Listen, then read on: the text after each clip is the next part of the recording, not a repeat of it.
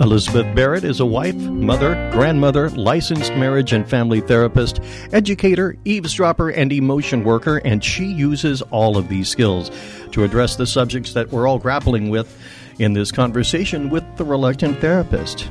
Happy Tuesday to you, Elizabeth. Happy Tuesday, Brad. And where in the great wide world of thoughts and emotions are we heading to today? Well, I'm going to say, Brad, that I'm happy to be here sitting in the studio because my husband and I have come out of our first experience with COVID, and it's done a lot for our relationship to go through that. But two things. One, we were feeling far too righteous because we'd gone 3+ years and never gotten sick, so we thought we were, the mighty immune couple. And so to be struck down was humbling, to say the least. And I was happy that I didn't infect or kill anyone else in my family, which was a relief. Just my husband. But so the first few days, I went down first, and he was, helpful, and had soup and taking care of me, and everything was, working out. The recovery was pretty quick. And then he went down, and so now we were both kind of struggling, and then it kind of puts the relationship to the test. Because, I don't have the energy to take care of you right now.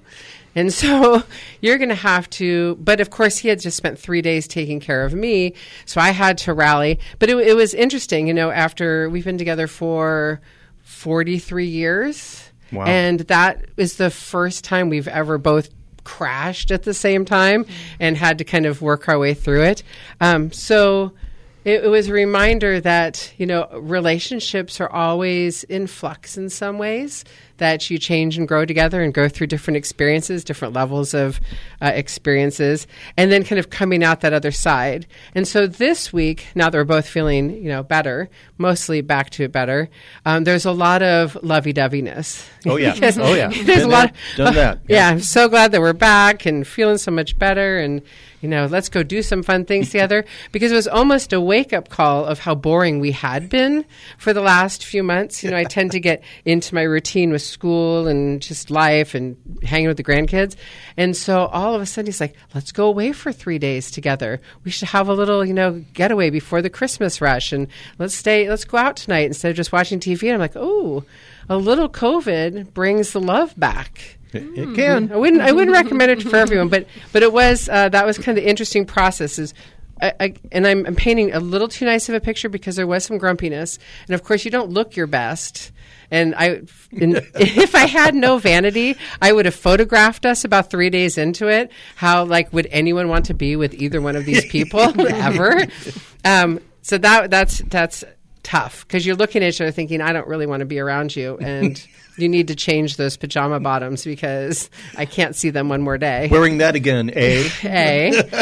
So there were the moments, but the other side has been interesting. This last week, we're just feeling kind of this renewed sense of romance after going through that. So that brings me to kind of today and this opportunity to talk about couples therapy, which is something that we've never really directly talked about on the show. I talk about, therapy all the time and different modalities and how people work together. But I dance lightly around couples therapy for a couple reasons. One, it's considered the therapy killer, the therapist killer of all therapies, that those therapists who delve into the depths of couples therapy generally are the most wounded of all therapists because you're stepping into a dance and a place that is really unique to that couple. And generally, they're going to drag you into whatever their strange dance is. And for therapists, that can be really challenging. And so I admire any therapist that can do that work successfully. It is tough. And the other part is that people who need therapy are generally the last ones who go to get it. And that a lot of those highly functioning couples who probably could work things out on their own end up in therapy, which is beneficial. But by the time couples that really needed therapy about 5 years ago come into therapy, they are already done. Like they've either emotionally disconnected from each other or they've, even physically disconnected from each other. And so then they come into therapy and it's already kind of broken and they're expecting the therapist to fix it. And when it doesn't work, then the response is, well, see, therapy doesn't work. It's like, here, this is really irreparably broken. Yes. I'm going to give it to you. Do something with it. Do something with that. So it's a tough field. But I happened to find a licensed marriage and family therapist who is also the mom of our intern, Merritt, who does couples therapy and has generously volunteered to come in and talk about her experiences working with couples and what that looks like and what are some of the common issues or struggles that couples tend to have. And so that's where we're going to go today. We're going to do a little couples therapy 101, and we're going to open up the phone lines. So if you're feeling so brave and want to share a story or a struggle that you're experiencing, we have the expert here in the studio. So our number is 805-781-3875. Put that down somewhere so you can grab it when you need it. We are going to be chatting a little bit, open up the phone lines, answer some questions. I think that's the plan.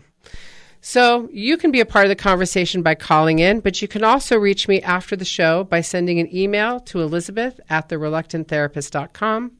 You can follow us on Facebook or Instagram. I think I have a couple of pictures up today. One of my honey and I in the snow in Montana. Not in the pajamas? No pajamas. The pajamas are going to be burned, Brad. Let's be honest. No one will see those pajamas again. And you can leave me a message on Facebook or on Instagram. You can listen to previous shows by visiting kcbx.org. And you can podcast our show by going wherever it is you look for podcasts, search A Conversation with a Reluctant Therapist, hit subscribe. And if you leave us a review, that also helps other people to find the show. So that's all the ways that you can be involved. We're going to take a quick break, come back, and start our conversation with Ashley Taggert. You are listening to Central Coast Public Radio, KCBX. If I ever leave you, baby, you can say I told you so. If I ever hurt you, I hurt myself as well.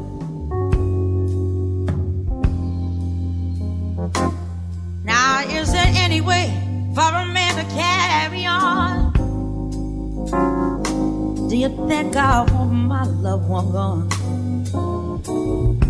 Said I love you more than you ever know.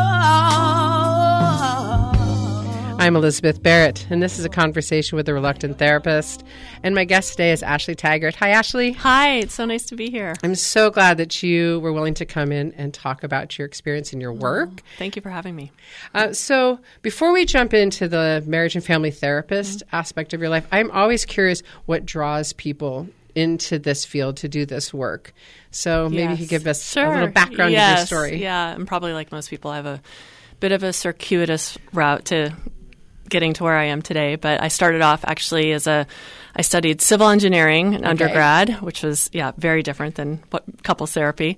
And from there, graduated, knew it really wasn't a good fit, and thought I would get into something that was maybe a little bit closer aligned with my interests. So I went into finance. Okay. And I did that working in wealth management kind of throughout my 20s. So for any of your listeners who maybe are like, trying to figure out or what they want to do, you don't have to have it all figured out. Most of us don't early on. So if you're feeling that pressure, for sure. I certainly did not have it figured out. But kind of through my own process of being in therapy, I realized that this is something that I think I could really do and that I really love. And of course, I had a lot of fears about what it would mean to become a therapist because all the misconceptions. Well, the fears about maybe not being able to make a living, and it really wasn't something I never saw myself doing when I was younger. But I had such a powerful experience just, in my own process that I realized, I was like, I think I can do this. So how old were you at the time? Were you married? Did you have kids? Where were you on your... I was definitely struggling sort of through my mid to late 20s with like, I just don't know that this is really the path for me. And I don't see myself like being in, a corporate culture and raising a family. And I wasn't seeing, the vision wasn't there for me. And around that time, I did meet my now husband. But, we were just really just kind of trying to figure it out and when it would make sense. And so I I ended up going back to school right after we got married. So that was, back in 2001, right before we got pregnant with Merritt. So it was an exciting time. Lots of big changes, lots of stress. Yeah. But I'd never questioned, from my first class at graduate school, I was like, this is where I'm meant to be. And I've felt that every step of the way. Not to say that everything I've done, in my career is the best fit, but now being a couples therapist now I've learned, because I didn't start off doing couples therapy. I actually had some pretty bad experiences early on where I said, I'm never going to work with couples. There's no way. This is just like what you were saying. Yeah, therapist killer experience. Mm-hmm. Yeah, because it really can go from 0 to 60 and just right before your eyes, and you can feel pretty bad, about kind of not being able to support a couple when they're in that much distress. So for sure. But once you get the training and you kind of tap into the right resources and you get the practice and the supervision and all that, then it's actually really fun. I mean, I find the work so invigorating. To me, actually, like doing individual therapy now feels a lot slower, and I enjoy it, but it's just not my jam the way couples therapy is. So how did you, when you finished grad school and did your internship hours, so for those who don't know, you do 2 years of your master's program, and then you have to earn 3,000 supervised hours working under someone else's license, and then with different groups. Did you do clinic work? Did you do individual work? Where did you start? I did a couple different things. I did work in a few outpatient community centers, and then eventually I went and I started working for the county it was a paid position, doing in a wraparound program, working with the highest risk kids and parents and families in Santa Clara County. So it was basically the kids that they're really trying to keep out of residential treatment, kids who are in foster care. But so wraparound is a service that kind of supports the whole family with a lot of services, but ideally living, in a home setting. So they're not in a group home or a residential program. So that must have been tough. It was really tough, especially because you had young kids at the time. It was really tough. Yeah, it was very demanding, long hours. On call. I remember carrying a pager all the time. Sometimes you'd be like on call all weekend because nothing happens at 2 PM. Exactly. It's all 2 in the morning. Yeah, exactly. Yeah. But it was a great experience. I mean, I learned so much in that position. So it taught me a lot about family systems, and really about really severe trauma and addiction, and just what people do to survive. And but it was that eventually. I actually also started my private practice as an intern, because you can do that working under someone else's license. So I was working for the county as well as having a small private practice on the side. And then once I got all my hours, then I went full-time private practice in 2010. So it took me a while to get all those hours, raising kids and it does take a while. Having babies and yeah. And so when you finish in your private practice, what did you focus on initially, and how did you make that change or discover that you had this niche? Because most therapists aren't just general practitioners. Like everyone has one area that they tend to do more successfully. So what was your progression? Yeah. So I wasn't really sure. I didn't really know, what direction I wanted to go in, but I did know that, okay, I have this experience working with these really high-risk families and individuals. And so early on, I started focusing on working with people that had, pretty severe mental health issues. And I actually got involved with a few very kind of intensive client situations, family situations that were very time-consuming. And it was, again, great experience. But through that process, I've had a lot of experiences of just negative discovery, like realizing, like, okay, I'm not sure, like I can do this, but I'm not sure this is really what I want to do. Right. I think I need to keep looking. So I did that for a few years, and then and I was also seeing some individuals in my practice, just where I was living down on the peninsula or up on the peninsula in Northern California, in the Bay Area. And so there are a lot of Silicon Valley, a lot of tech workers. So that tended to be the types of people that I was seeing, young professionals, and And from that, it's morphed into working with more couples in that area. So.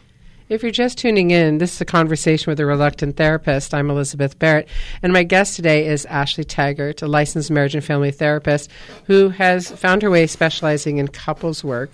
And so when you are working with couples, how do they generally present to you? Is it a phone call from one person that I need to see you, or how have you experienced the couples finding you? Well, like you said, most couples, and including myself, I remember thinking like, oh, we're never going to need therapy, and it's hard to pick up the phone or send the email or make that, to acknowledge like we're really in this place that we really need help. We're stuck, right? So many couples, I think that they should be able to figure their way out of it, and especially with the clientele that I work with, a lot of highly educated people who think, I know how to solve problems. I can do this. But they find themselves having this, kind of the same repetitive conflict or disagreement and not having any success getting out of it. And so usually when couples are making that, they've usually been in that for a while. I mean, sometimes I'll get couples that are, being really proactive and saying, we just want to, we want to get on top of some of these patterns, and, the conflict really hasn't set in as much, or the pattern hasn't set in as much. But usually when people are making that call, it's, one partner is usually reaching out and saying, we need help. We're really stuck, and we're not having any luck getting ourselves out of it. So, and so I'm wondering what the common themes are that gets couples stuck. Well, there's the topic themes that will bring them in, right? Okay. Which are the big four, which are sex, finances, parenting, in-laws. Those tend to be like the topics that there will be a lot of conflict around. But it's really, that's just the content. That's a jumping off point. And that's what helps us get deeper into like the actual emotional cycle that's taking place between two people. So they might be having that, a conflict around finances over and over and over again. But it's really, when we start, getting into the work, we see that it's much more about these deeper core needs that aren't being met. Mm-hmm. Right. That's interesting, because I have found that when couples' sex life is good, none of the other problems matter. That intimacy tends to be the real litmus test of that health or strength of the relationship. Well, it's a really important aspect of our bonding, right? Mm-hmm. And so when it is going well, it absolutely enhances the overall level of connection. The problem is when there are, when our sense of safety or when we feel like our needs are not being met in our relationship, then the last thing people feel like doing is being intimate with this person that just hurt me, or this person that is, where I feel terrible about myself around this, or I'm really questioning, does this person even love me? It can make opening up and being, intimate and vulnerable with somebody almost next to impossible. So usually, again, I'm that aspect of the relationship tends to suffer as well when the emotional needs aren't being dealt with. Yeah, and I often wonder which goes first, because it feels like couples stop being close or intimate with each other, and then everything else kind of tails along behind it. And then they come into therapy or counseling, and they're complaining about finances, or they're complaining about the kids or the in-laws.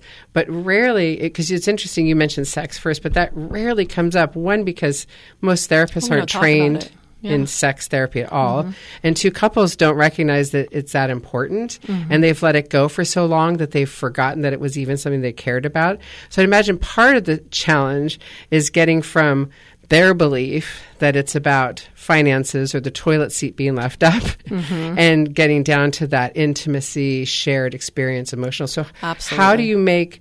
and I imagine that we're talking a bit about emotionally focused therapy. It sounds like we're talking. We could do Gottman or emotionally focused therapy. I'm familiar with both, but it just sounds like that's what you're describing. Yeah, it's describing a little bit. So I'm not sure which direction to go first, because I think for people who don't do this work, it might be helpful to describe Gottman's method and emotionally focused therapy and why these two methodologies or modalities tend to be the most successful. Gold standard. Yeah. So why don't you start off by talking about each of those differently and what their goals are, their methods, and we'll talk about actual couples. Okay, great.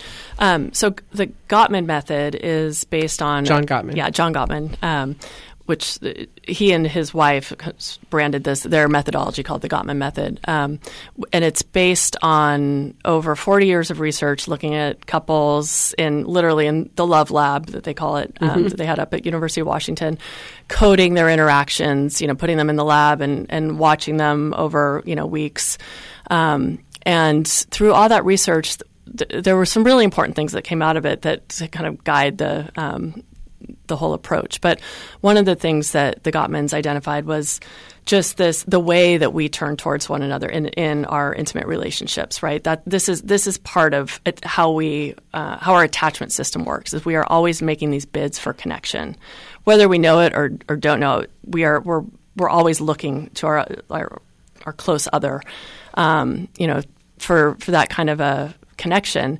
And when that connection isn't met, or when it's missed or it's rejected, it hurts. It doesn't feel good, right? It hits our nervous system. So that's the first thing that came out was just like, we're always making these bids for connections. And they talk about the masters of relationships versus the disasters of relationships. But what the masters are doing differently is they're making a lot of bids for connection over the course of a day. And we're not talking about like big grand thing, I'm going to take you out for a fancy dinner or anything. It's really like the small interactions, like how you greet each other in the morning, how you greet each other when at the end of the day when you come home. If your partner asks you a question, do you show curiosity and respond, or is it, do you criticize and dismiss? So the couples that really, responded, that made a lot of bids and responded to one another's bids tended to do better over time. And then a couple other things that they talked about was just, this idea of conflict being completely normal. A lot of us have pathologized conflict as this is bad and we need to avoid it at all costs, and we should avoid any conversation that leads to conflict. And actually they said, no, that is absolutely not, doesn't correlate to good outcomes. Like what we see is like some of the happiest couples have lots of conflicts. But what they know how to do is they know how to work through it. They know how to process it. They know how to repair if either one gets hurt. And that makes a big difference in terms of, the connection and the level of safety in the relationship. So that's one thing. I mean, a lot of couples will come in and talk about how they're just so conflict avoidant and they don't want to do anything to set their partner off. And it's like helping them learn how to just get comfortable with this idea that, no, conflict's totally normal. You put two people together, you're going to have conflict. And we just have to help you feel more confident, have you, experience more success around doing that so that it feels like, oh, okay, I can lean into having these harder conversations with my And we partner. can come out the other side. Yeah. Because what's challenging with Gottman's work is Amato, another researcher, has a whole litany of information about divorce and high conflict couples and how low conflict couples have divorce at the same rate as high conflict couples. But with the high conflict couples, I think the difference between Gottman's masters of success is that they generally don't hang on to conflict as being that important, because most of the big issues that couples have, they rarely ever solve. They just Exactly. That's the other thing they didn't talk about, perpetual issues. Yeah, and I think that's the real difference is that a lot of couples just accept that these things are not going to agree on, and they'll fight about it and then move on, because it's almost like, oh, it's that again, and we don't get over it, and they move. But the high conflict couples that keep going after that same issue, expecting resolution, expecting someone to give, that seems to be different. That is different because, you bring up a great point. The perpetual issues, which the Gottman said, they're almost 69% of all the issues that any couple faces are perpetual in nature. You're never going to solve it. So don't talk about conflict resolution. Right. Talk about conflict management. How do we approach this problem that keeps coming up for us in a way that actually where we can get on the same team about it? We can recognize that this is one of our perpetual issues. We both have a contribution to it, but how can we approach it so that it's a little friendlier, right? That we can recognize that we are on the same team. We're not enemies. We're not against each other, but there's something important that we're both trying to say to one another. And somehow, in the way we're going about it right now, we're missing each other. We're talking past one another. So that's a big part of what I try to help couples do is just kind of identify what are these. You both have really important things to say, but we need to slow it down enough to actually hear one another and really pull out like what's really, really important and relevant here, right? Because if I'm just sitting here saying, all you do is, you're so lazy and you don't do anything, that's not telling you anything. All it's telling you is like, danger, danger, this person is not safe. Like, why would I risk having this conversation with someone who's just going to criticize me? Yeah, the Gottman stuff is so fascinating because, again, conflict is not to be totally avoided. It's also criticism is not off the table. Like, you can have criticisms of your partner. It's how you present those criticisms. Yeah. Right? It's one thing to say, it makes me feel disrespected when your underwear is always on the floor, as opposed to, you're so lazy, why is your underwear always there? That with the vitriol that comes with the criticism. Exactly. And so, because I think that's important for couples to hear, is that the idea of couples therapy is we're not trying to fix all of the annoyances or conflicts or things. It's how do you learn to speak of those conflicts or to each other so that the level of love and respect remains. And actually, I always say, can you use the conflict as a way to actually bring you closer together, right? Conflict doesn't have to be this thing that, causes you to, it shouldn't cause irreparable damage. If it does, and that's a problem. Like we want to talk through and process and repair it in a way that helps us feel like, oh, my partner understands me now, right? Like maybe I wasn't understanding what he or she was trying to express earlier, but now that we've taken the time, we've kind of stepped into one another's shoes, it feels a lot better, right? And so then dovetail that into emotionally focused therapy, which has been around for about 30 years, but I don't know if it gets as much popular. Yeah, it's getting more. It's definitely picking up. But there's actually a lot of great research that Sue Johnson, who's the founder of EFT, has done as well. And it's very compatible with Gottman, but EFT is much probably more focused on just really like the attachment science, right? And whereas Gottman is very much a research-based, a lot of psychoeducation, interventions-based, a lot of communication. A lot of communication skills. We're going to teach you about the 4 horsemen. Are you familiar with that? Yes. The criticism, defensiveness, contempt, stonewalling. That's another important thing that came out of Gottman, was just those are the 4 patterns of communication that are really strong predictors of negative outcomes. And so we want to help couples become aware of those patterns. So there's a lot of like psychoeducation and then helping them structure the conversation differently. Whereas in EFT, it's more of a bottoms-up experiential approach where we're really just like very process-oriented, very much in the moment, feeling like the live emotion in the room, in the experience. So it's not so much, kind of reporting on what happened last week, but it's like what's happening right now and what's coming up for you and how can we help you make sense of that emotion. So it's helping individuals and then couples as a system kind of, understand what the emotion means, what the signals are that they're getting from their body, how to send those signals to their partner in a way that they can hear, and how do we help them kind of organize it and make sense of all of it. Right. So Gottman has a little more of the pragmatic communication skill set piece, but emotionally focused therapy is centered on those emotions that come up and identifying our emotions and being able to recognize maybe the triggers or the source of where they came from. Generally, it's not in our relationship, but it's younger stuff that's being triggered. Yeah. And so when a partner starts to pull away, we start to feel rejected, and that chasing mechanism, the emotions piece and learning to regulate our emotions, I think, if I understand, it's kind of the central piece of emotionally focused therapy is becoming able to identify and regulate the emotions and not just let the anger or the sadness or the defensiveness rule the interaction. Yeah, that's a big part of it. It's just it's learning how to find more of that emotional balance within yourself and within the relationship. So. Yeah. If you're just tuning in, this is a conversation with a reluctant therapist. I'm Elizabeth Barrett, and I'm with a non-reluctant couples therapist, Ashley Taggert today, licensed marriage and family therapist, and we're kind of delving into the idea of couples therapy around Gottman's the Gottman Method and EFT and kind of how that looks in couples work. We're going to take a quick break and come back, and we're going to dive into what some actual couple challenges look like and how they work their way through it. But you're also going to be welcome to enter the conversation. Our number is 805-781-3875. You're listening to Central Coast Public Radio, KCBX. 1, 2. Just say I'm sorry It's not the hardest thing to do. Just say you're wrong sometimes. And I'd believe you 'cause I love you. Just say I'm sorry. Everybody wants to be the one who's right. Everybody wants the last word to end the fight. Every day is a new day with a chance to choose. Sometimes the way you win is to say you lose. Just say I'm sorry.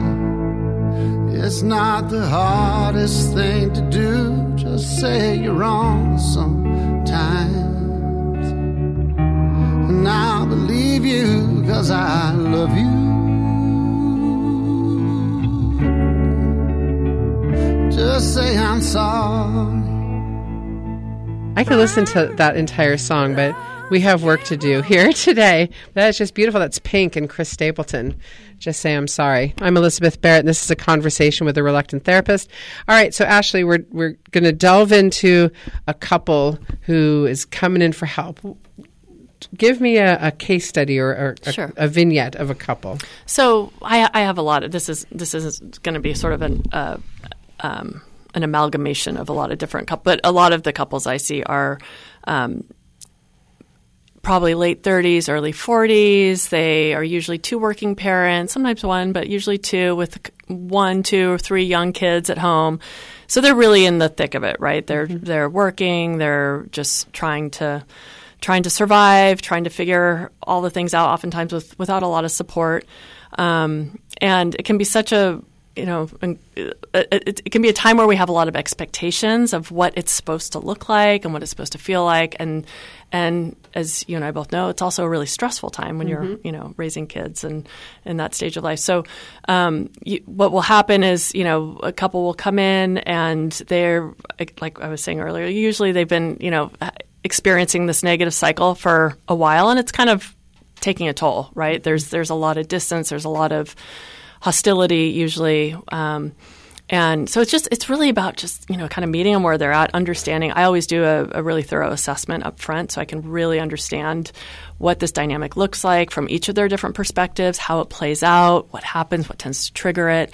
I do an individual session with each of them so I can really get into their family of origin and any trauma history and understand, kind of what those vulnerabilities are. And then it's just, I always say I'm not responsible for an outcome, but I am responsible for a process, right? So I will, help them hopefully, kind of go through a process of learning how to, just even begin like understanding a little bit more about their cycle and how it plays out. When you talk about a cycle, what do you mean? Well, most couples, I don't think I've ever met a couple that doesn't have this, but have sort of this a recurring or a repetitive argument, right? They feel like they've had the same type of conflict over, and it can be it might look different, based on whatever the content is, but emotionally it feels very similar. You lose it, and you start yelling, and I'm trying so hard to keep the peace, and then you just, you say something that's so over the top, and then the only thing I feel like I can do is just leave. And, I just want to get away for a night or a day or whatever it takes just to cool off, right? Mm-hmm. And so, that's just one example of like one aspect of a cycle that's pretty common. So it doesn't matter what triggered that, but it's like it's that same repetitive thing over and over and over again that feels very familiar to most couples. And so they can usually, when you get them to talk about, what's it like when you get into that hard place, they can usually describe it because they've had a lot of practice doing it. So the idea is to help them begin to identify, and understand what's happening for each of them in those moments. And then, really with EFT, with both approaches, really the idea is like, how can we help this couple have more successful experiences in taking risks with one another and having some of these harder conversations.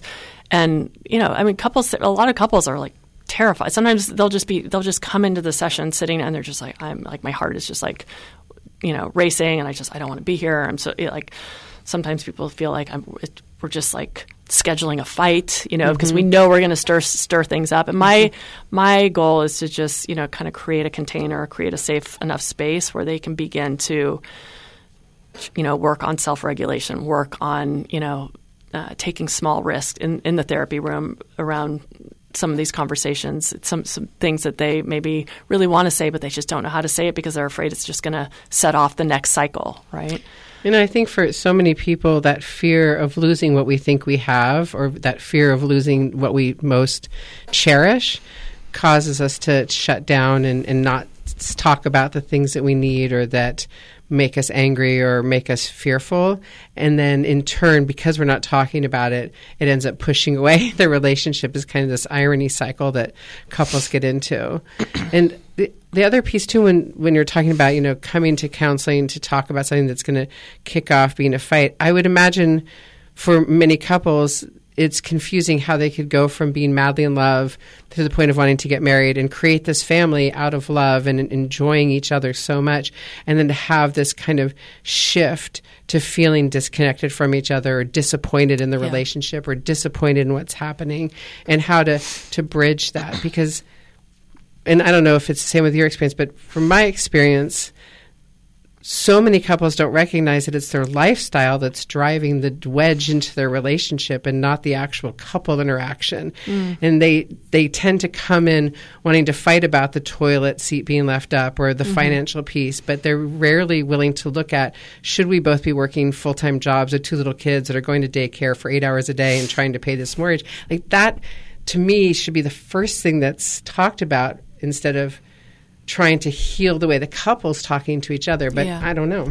Well, I mean, that's a great point. And I think ideally we want couples to, you know, I always talk about, you know, we're kind of helping you learn how to dialogue about these perpetual issues about, and ultimately once you have these skills around kind of talking about the conflicts or the perpetual issues, hopefully we can get you to talking about what the vision is, right? Maybe this lifestyle that you've chosen for yourself isn't serving you. Maybe it's not working. Maybe we do need to make some changes.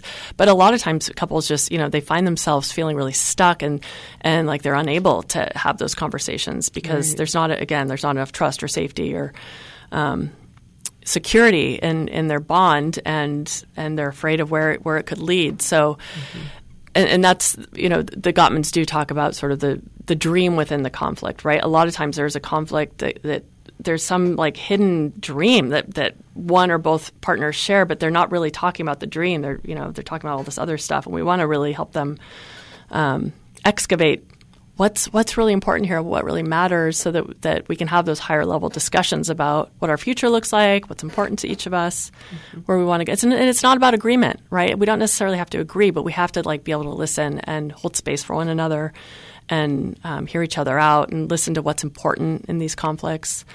I think it's really hard for couples to hear maybe that they started off on this path together to create this life, and then one partner says, you know, we've gotten to this place and it's not really what I want to do anymore. And that's what's so terrifying for the other partner. It's like, well, wait, this was our plan that we made together, and now you're stepping out of it. And to recalibrate that and to get back to the essence of why the couple chose each other, I think is a lot. Yeah, it's a big part of it. Yeah, a big part of it is to hold that you know, kind of remember why they came together. That's one of the things I always, like in an assessment, I'm always looking for, like, what did bring you together? What drew you together? What did you used to do for fun? Like how do we help you kind of like reconnect to the earlier part of your relationship when it was easy, right? The easy bonding. It's like, you know, the falling in love. It's like attaching with a newborn child, right? It's just there's a lot of oxytocin and everything flows so easily and it's warm and cuddly, and then there's a rupture, right? There's something that gets in the way that causes that to feel like, wait, that didn't feel good. And unless we empower and, you know, help couples learn how to talk about it and address it, they just oftentimes just those wounds get buried. Yeah. So. Yeah, and we start to move apart. My guest today is Ashley Taggert. She's a licensed marriage and family therapist specializing in couples work. And if you'd like to be part of the conversation, our number is 805-781-3875. That's 805-781-3875. This is a conversation with a reluctant therapist. And, I think about those times just throughout the course of my life where my husband and I needed to reset or recalibrate. And I look at marriage as being multi-marriages. Like that first marriage is kind of replicating what you saw growing up as a kid. You sometimes fall into these roles that feel familiar and, kind of have to work it out. But that marriage usually fails. Your childhood fantasy or performative marriage. And that big rupture, I think, for most couples goes one of two ways. They either separate and that's done, or they find their way through that and then recreate that second marriage, which is based on their reality of who they are and what they want and not what they've been told to want or what their life should look like, but it becomes much more authentic to who they are. And then, there's the ruptures again at different points in our lives. If you can recreate those marriages in that mission statement, I think all marriages need to have a plan and a goal for what they're doing. And I think a lot of, especially what you're talking about, the late 30s, early 40s couples, they lived out that early plan, right? They did all that. They found each other. They got married. They bought a house. They had kids. They got the big jobs.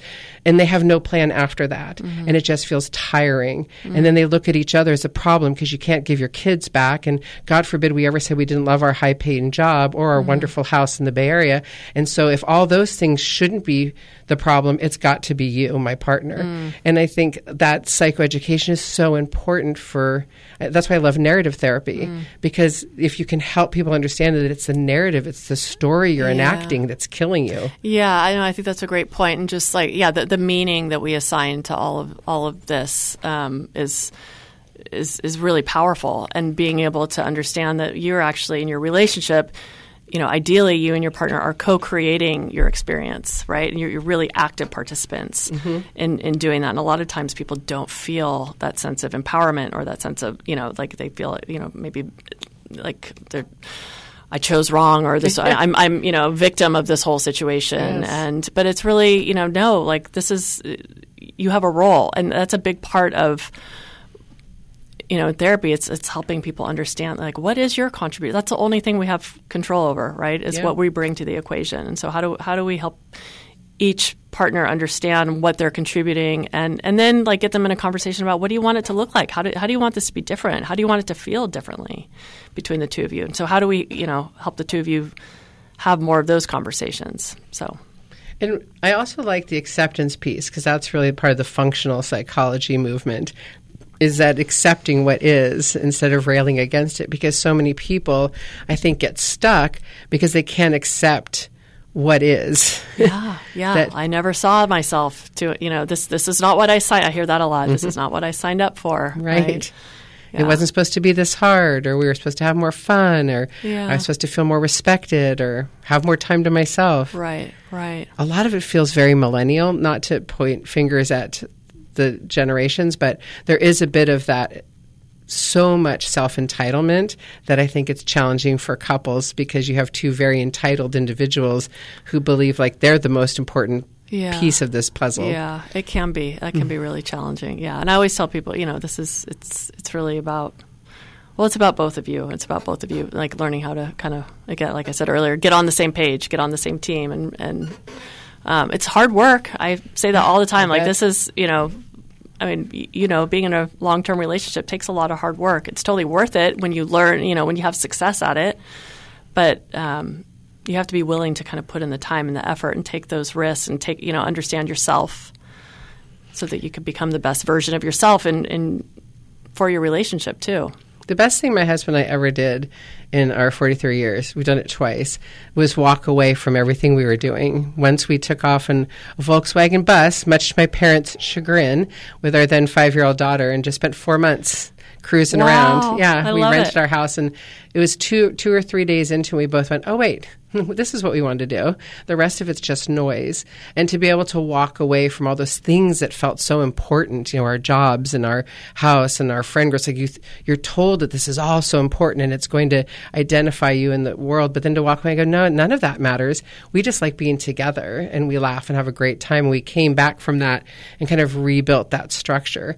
And then when we did it again, like 10, 15 years later, we took off for 6 months. My husband took a different job assignment. So we just got away from all these, again, the world we'd created that felt so important. Yeah. But once it was just the two of us and then the girls, that all makes sense. And I don't know of a couples therapy model, except for the olden days where they had couple retreat weekends, but they don't do that. Oh, they do? Yeah, there's still a lot of couple retreats out there. But yeah, I love that. I mean, I love that that's how the two of you found that was your process of kind of resetting or getting back to the basics, right? What's really important. We've had to blow it up. So we've blown it up 3 times and then brought it back. Yeah. And you absolutely have to do that. Yeah. Sorry. So what are some other actual, in process skills that couples leave?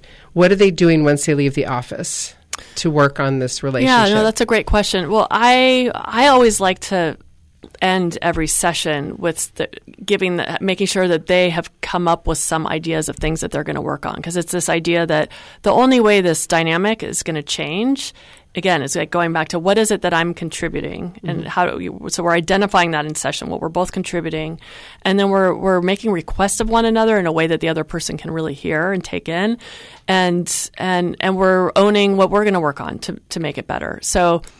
So every couple is going to be different, right, in terms of what they come up with. But oftentimes it's taking small steps towards whether it's we just need to have at least a half an hour to ourselves, right? We've got so much going on. It's so easy to have our time taken up with the kids and work, and the last thing we want to do at the end of the day is like sit down and talk. We just kind of retreat to our individual shows or phones or whatever, right? But we really need to just start making the time to just be present with one another. So that it might be something like that, or it might be, I'm really going to work on when I get triggered, I'm going to really work on communicating using an I statement, right? I'm not going to criticize or complain. I'm not going to make this about you. I'm going to like, hey, like your example earlier, like I feel so frustrated when you leave your mess around every day. Like, is that something could you help me out with that? Could you work on that?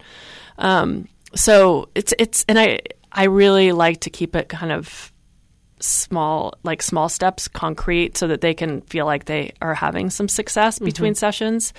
So those are just 2 kind of random examples. Oftentimes it looks like, just very different based on whatever couple it is that I'm working with. But I would think it'd be tough if you have couples that have by the time they get into counseling, they're so angry at each other that it's very tough for anyone to take any personal responsibility for their piece. I would imagine that at the beginning of therapy, a lot of times they're just wanting you to witness their anger at each other. Yeah. A lot of times, yeah.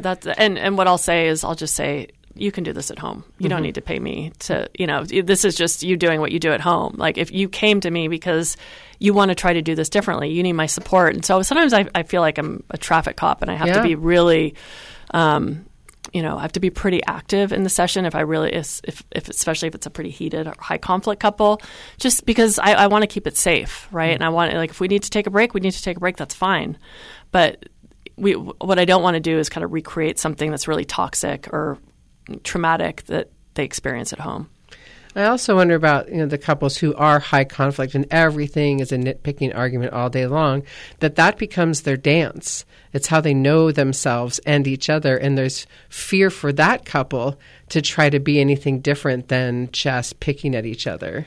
Yeah, like what would it mean? What would it look like if that wasn't happening, right? Yeah. And it's probably there's some kind of if I don't nitpick or if I don't nag. Yeah, maybe that's the only connection I'm getting. I don't know, or maybe it means I'm giving up. And that's what we try to kind of peel back the layers on. Yeah, and I think that's important too. This idea that there has to be a winner or a loser. If I stop nagging or arguing or bringing up the same complaints, you'll think that you won, and I don't want you to ever think that you won. So I'm going to continue hammering this home just so you always remember I'm not happy with this. Right. Well, and if we're in that win-lose dynamic, again, it's like that's never the space that's going to get us anywhere. So I always try to kind of reset to, the two of you are on the same team. We're kind of fighting. Ideally, hopefully, we're fighting for, a shared vision, this, the outcome that we want. We're working towards trying to make this better. But if we have that win-lose mentality or that tit for tat, it's just not going to get very far. So it's a lot of me just really trying to slow it down. And then, but what happens is, what I'm trying to do is make space for them to, be a little bit more vulnerable, because underneath that, the nagging or the complaining, there's fear. There's real fear and longing that isn't getting expressed because there's just so many emotional blocks. I know I often wish that couples could step back or videotape them in that conflict argument and be able to step back, and how you have the translator could be standing behind and say, I'm really terrified that you don't love me in the ways that I need to be loved. Absolutely. Or I'm yelling at you right now or arguing with you right now because I want you just to hug me and hold me and tell me everything's okay. I wish we could have that translator. That'd be such a great modality, wouldn't it? Well, that's a lot of, that's a lot of what I think a good couples therapist does, is they try to take what they're hearing and sort of reframe it through an attachment lens. Like, really, what this is about, I'm so afraid that, I'm not good enough for you, or I'm not doing enough, and that you're going to leave me just like my mom left my dad, or whatever that core wound is. But it often comes across as much more, there's a lot more kind of, people are much more armored up in the beginning. So I think also, and if you're just tuning in, this is a conversation with a reluctant therapist. I'm Elizabeth Barrett. My guest is Ashley Taggert, licensed marriage and family therapist. I kind of fall back on, that bringing the couple together, couples counseling prior to getting married. I do a lot of premarital counseling. It's one of the very few counseling things I do anymore, is work with couples that are getting married, because that foundational work, I think, is the key for long-term success. And so few couples actually do couples counseling because they think it's therapy. And just to set the record straight, premarital counseling is not therapy. It's like a job training that you're getting before you get married. And it goes through all of those skills you're going to need to apply when you get into this contract of your marriage. And so I'm such a big proponent of couples creating a mission statement and having these, this is what we stand for. These are the things we believe in. I love that. I've got a couple, and one of my couples did the most beautiful mission statement. I think I'm going to post for other people if they'll let me, because when you get into arguments or you get into conflict or you find yourself losing your way, you go to the mission statement, which hangs in the middle of your house. And generally, you will see one of those mission statements that you're not living up to that's causing this angst. And it takes the pressure off the couple, that blaming piece, and just go, oh, wait, we are not living up to this mission statement that we created together. I love that. That's a great awareness. And to have created it before you got married, it brings you a way to get back to that place, because we talked about that for a lot of couples, it's confusing how we went from being madly in love, creating this relationship, to now being at odds. How did we lose that way? Right. That's a great intervention. I love it. And generally, it is going back to that mission statement and having that common goal and being able to point it out. And being willing to, and I think it's another challenge in just our modern society, is that we don't place such a high value on that contract of marriage, that it's easily tossed. Many people will toss it for their career. Right. And a lot of us don't have great role models, right? I mean, we didn't see what a healthy relationship looked like, or we just don't have a lot of great modeling, so. Yeah, and that's also in the challenges. How do you find the mentors to help guide you through those tough spots? Yeah. And I think it's also confusing, again, just in the more modern era, of when we talk about a healthy modeling relationship, you're going to get two different things. Because if you talk to someone who's been married 30, 40, 50 years, 60 years, they describe what modern therapists might say is an enmeshed relationship. Like, those couples' favorite company is each other. Yeah. They spend all their free time together. Yeah, they're close. Into it. Yeah. And younger couples today see that as being unhealthy. We need to have our own triathlon training, and we have to have our own friends outside of our marriage. And so the story we've told about marriage in a lot of ways sets up the problems that couples are having, because they don't allow themselves to really bond and attach in ways that old school couples do. Yeah. No, that's true. That's absolutely true. I love it, just being more intentional about what you want your relationship to look like. I think every couple can benefit from really, taking a long look at that and what that looks like to completely absorb yourself with another person and saying, I'm all in. We seem to be half out half the time. Yeah. How do we course correct? I love that. Mm-hmm. All right. So in our last minute or so, if people are interested in doing couples work, can they find you? Absolutely. All right. Yeah. So I have a website, taggertrelationships.com. I have a newsletter you can sign up for if you're interested. There's an online course on communication skills as well. But yeah, always happy to help or answer any questions. And do you do remote then work? Are you doing? I do in person and virtual therapy. And do you do like intensives where couples can come to you? I do. Yeah. Sometimes couples will come for 1 or 2 days, and I love that kind of work. Where it's a lot deeper. Yeah. And again, that old model of psychotherapy where we come once a week for 15 minutes can be okay and work, but to be able to have 2 or 3 days, which is why I love the premarital counseling, is you're doing this intensive 2 or 3 days where you're in and out of the discussion till it really gets deep. It's great. And it's really great for couples who are in a lot of distress and just really need the time. You can do a lot more work and if you've set aside that amount of time. So that's the drive from our house to Vegas. I'm just saying. My husband can work it all out. Ashley, thanks so much for coming. Thank you so much for having me. This is really fun. Taggert Relationships? TaggertRelationships.com. Fabulous. Yeah. And this has been a conversation with a reluctant therapist. I'm Elizabeth Barrett. You can find me at elizabeth@thereluctanttherapist.com.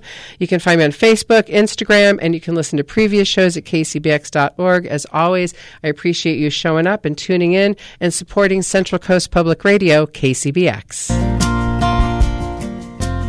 Tiptoed in a room, I know you got to have your rest.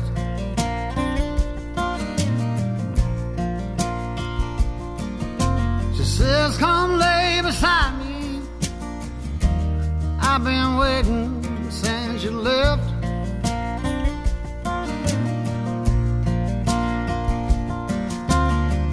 She's sweet to me.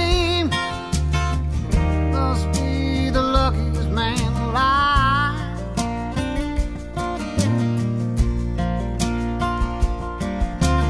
Did I tell you, baby, you are the joy of my life.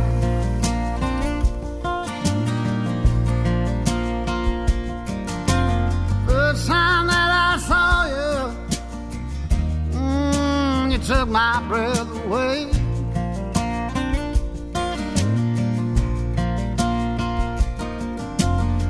Not get to heaven, but I walk